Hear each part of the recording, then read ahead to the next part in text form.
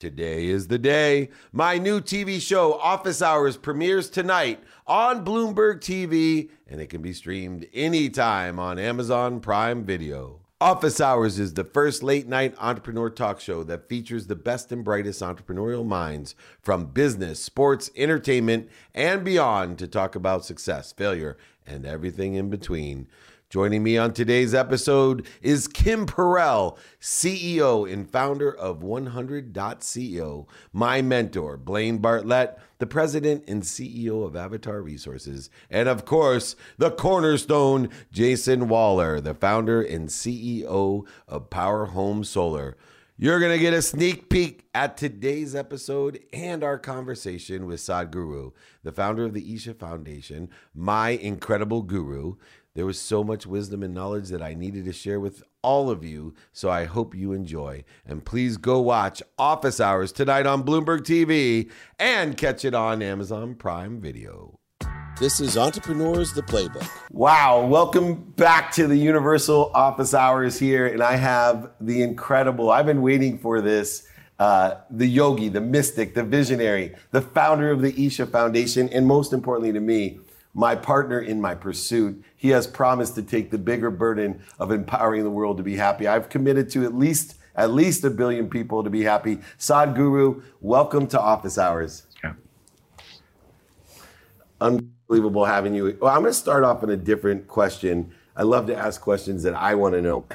The biggest difficulty I have is something that Lou Holtz, a famous Notre Dame football coach, told me once. He said, David, it's not what you say, it's what they hear. And so if you're not going to speak their language, frequency, or vibration, it doesn't matter how smart you are. So my first question for you is, how do you dummy down the incredible enlightenment that you share? How do you dummy it down so that people like Dave Meltzer can understand what you do? I know your new book is incredible, and I'm sitting there going, this is incredible. How does this guy dummy down this shit? Because it's amazing. Well, once you realize... You're ready for that question, weren't you? See, this is all pre-rehearsed, you can tell. No, I'm glad there is at least a few people in the world who have the sympathy to understand daily dumbing down everything.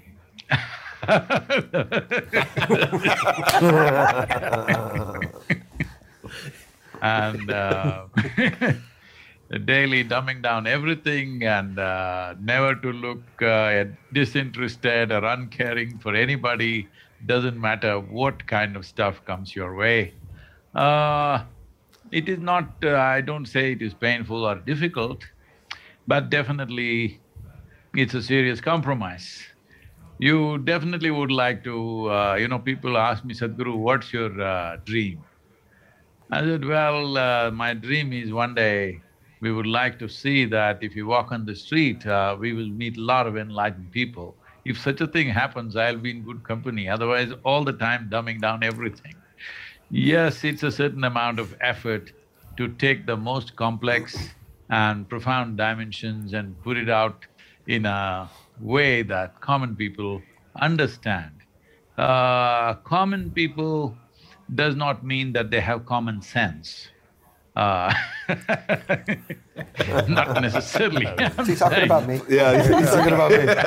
Wayne and I were just talking about that. You can't teach the ignorant. You can't teach it. You can teach ignorant, you can't teach stupid. Yeah. I'm not in any mode to insult anybody, I'm sorry, it's just David who started off. Yeah, no, I'm having fun, but in an enlightened, fun way. Sorry, Jason, if you offended. It's okay. Oh, Blaine. Yeah, Sadhguru, it is just such a pleasure to meet you, truly. David and I have had conversations about the last couple of meetings that he's had with you, and I've just been very much looking forward to this conversation. The idea of spirit being undifferentiated, I mean, just in consciousness, undifferentiated, and it shows up differentiated in what we call human beings. And so if I kind of come from a position that there's nobody out there but me, how do I end up beginning to have conversations with that undifferentiated spirit in a way that actually wakes that differentiated parts up? And it's kind of a part of David's question here about dumbing down the conversation so that and this is where it gets tricky linguistically. Yeah, the I isn't the I that my body represents. It's the I of the spirit that is, using my body as a conduit.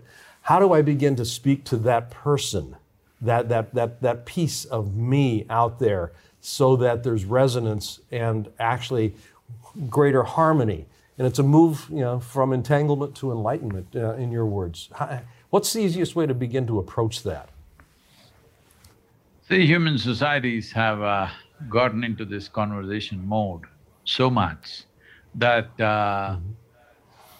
most people believe conversation is everything. Well, this comes from the fundamental where somebody said, I think so, I exist, because people think their thought and emotion is everything. No, our thought and our emotion is just our psychological drama. It is psychologically, in personal life and in social life, it has significance. I'm not saying it has no significance. But the moment you talk about consciousness, well, I think I will repeat this once again because, when it comes to body, there's my body and your body. When it comes to mind, there is my mind and your mind. Here and there we may overlap in our minds, but still my mind is my mind, your mind is your mind. But there is no such thing as my consciousness and your consciousness. So, when there is no entity, individual entity like that, then there is no conversation. You only talk to people's bodies and minds maybe. Mostly to their minds, their emotions, you speak. But if you ever experience anybody beyond that, you will see there will be no conversation, because conversation is a meaningless gibberish when it comes to a dimension which is not limited within the psychological sphere. So, what is the significance of this? Do we have to give up our mental faculties, our physiological capabilities? No. You can use these things, you can use the prowess of your body and your mind only when there is a little bit of distance from that, because only in that distance do you really grasp the nature of your body and your mind. Right now, being stuck in it, there is no idea or there is no perception of what it is. There is a perception that this is me. For example, let us say you are out to catch a plane, you're driving to the airport, a lot of traffic. Well, this traffic becomes so frustrating and most people will fret and fume. Somehow you got to the airport, then got into the airplane and you took off. When it takes off, still the traffic is in a jam. When you look down, it looks quite cute actually, It all looks quite cute. If it's in the evening, it's all these red lights and white lights, looks really nice actually, because you are not in it, just a little distance. The moment there is a little distance, your whole perspective of everything is completely different. See, for example, we could have continued to argue whether the planet is round or flat. Even now, if you walk up and down the floor, in your experience it's just flat. This argument would have continued. When we took to seafaring, we realized that it could be possible that planet is round. When we started flying, it was very clear the planet is round. We went and stood on the moon and looked down, 100% clear the planet is round. So, such a simple thing you cannot grasp simply because you are in it. The moment you distance yourself, you know everything about the nature of your body and your mind. So, to have a grasp of what this is, the faculties that you have, these two are vehicles without which you cannot drive through the life. Without body, without mind, you cannot walk through this life. It is like an automobile, let us say. You have a car, a wonderful car, you drive to your destination and then you find this new beautiful car never opens the doors, that means you cannot get out. Well, this is a terrible car. So this is what has happened to people because they have gotten identified with something that they drive. I love that metaphor. Yeah, I like that. Yeah. The distance, it's the perspective. What do you Sadhguru, mean? You great like the to car, Kim? meet you. You like that car? Well, Yeah. depends what don't the get car it. is. I like the little cars with the blinking lights down on the traffic. I mean, I can see the Sadhguru, visual, these right? guys fly private. I mean, right? hey, These guys fly private. They got distance over their cars. Trust me. It's a different world they live in. Stop. But to your point, I like to ask the questions that I would like answered. So, and I think dumbing it down is, the simplicity. I think if I could ask, and get your advice in terms of, I think people are looking for right now a lot of happiness. Like to your point, like what is one thing that you would suggest someone do every day in order to drive that happiness? Like, is there something, what's the simplest way to create happiness from an individual perspective? And so just trying to understand and get your advice on that. See, you don't have to drive happiness.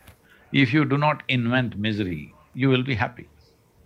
Because the very nature of life is such, it's exuberant and joyful.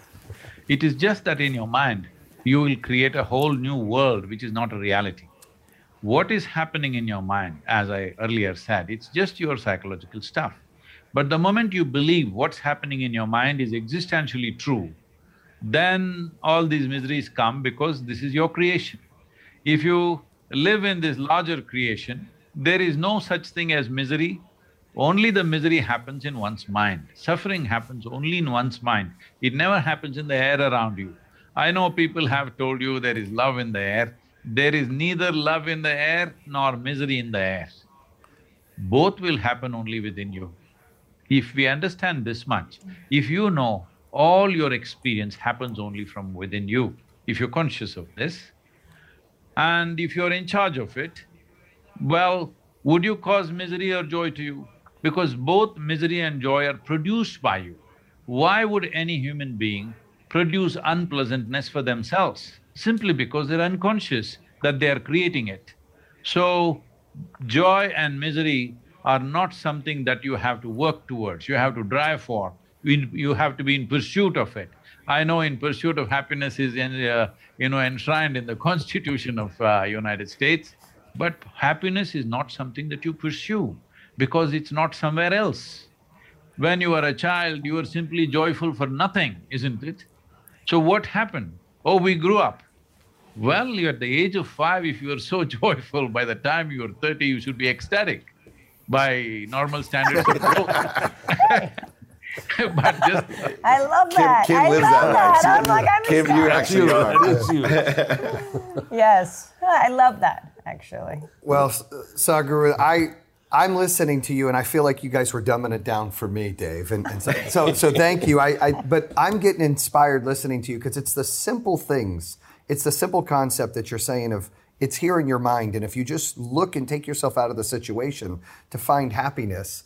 And I have Dave's one of my coaches and mentors, and he talks highly of you. And so he's helping me find a way to be more spiritual in life and a way to really take it to the next level, to elevate, to separate myself from any kind of negativity and to be more positive. Talk about mentors or coaches. Who was your mentor or coach that helped get you to where you are?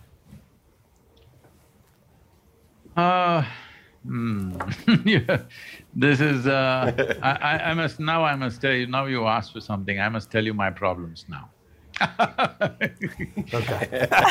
Well, there we go. You got four of them. You got 4 of them right here. On You the show. simpled it down for me, so I thought I'd throw something out there. We are your problem.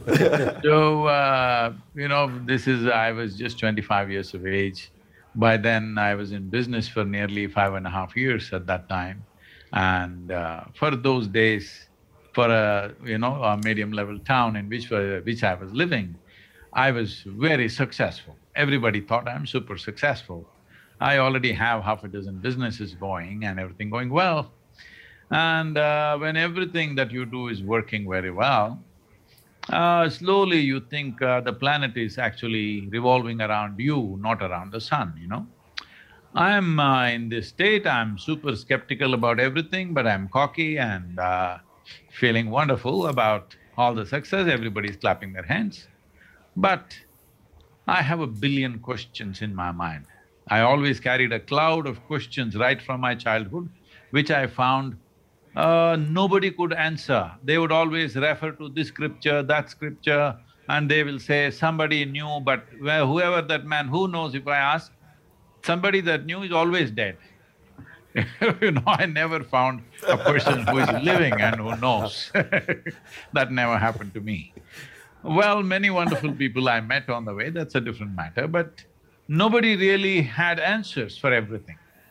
So this was really eating me up from inside, though on one level I'm successful and very happy and going on fine with life. But young and successful, everything is great. But something inside, the questions are always keeping me like a hollow drum which makes a lot of noise in my head.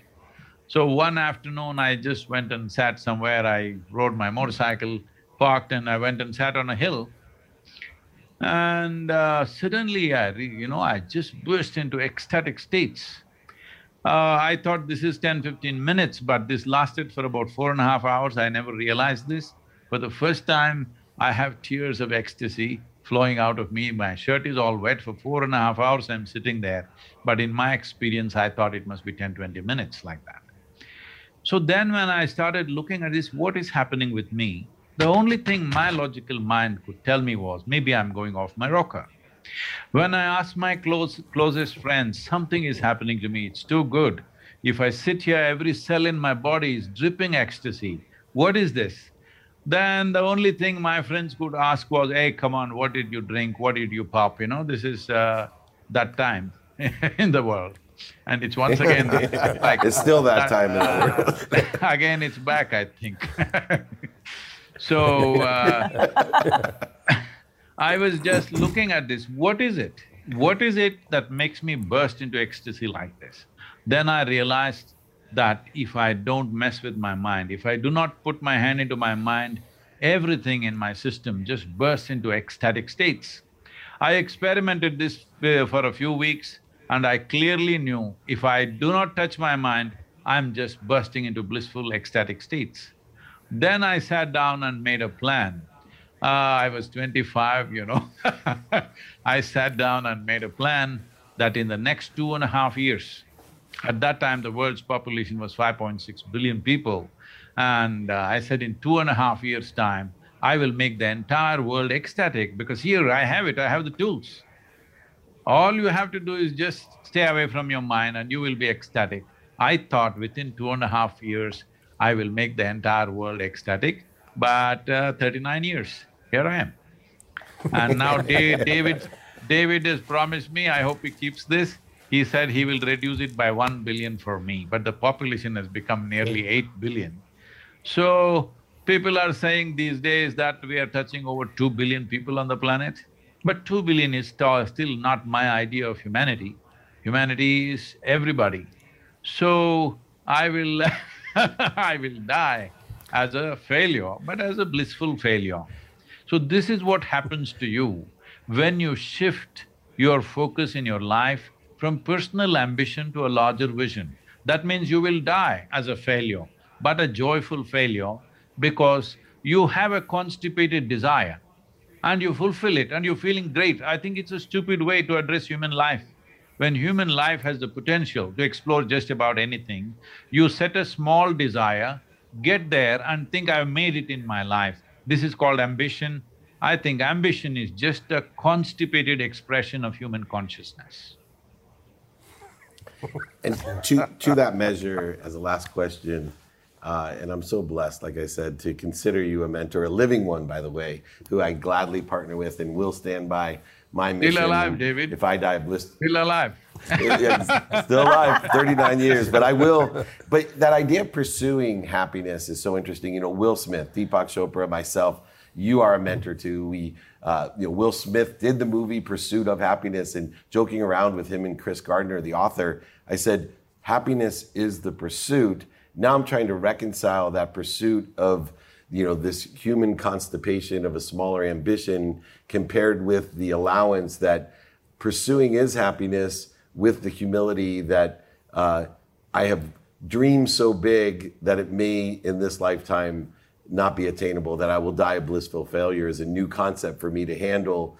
And how can people reconcile pursuit and happiness? Because I believe what you're saying, if I didn't hear you wrong, is that there is happiness in pursuing something, but let's choose the bigger abundance of the universe instead of some small constipated human, a Rolls Royce or a private jet?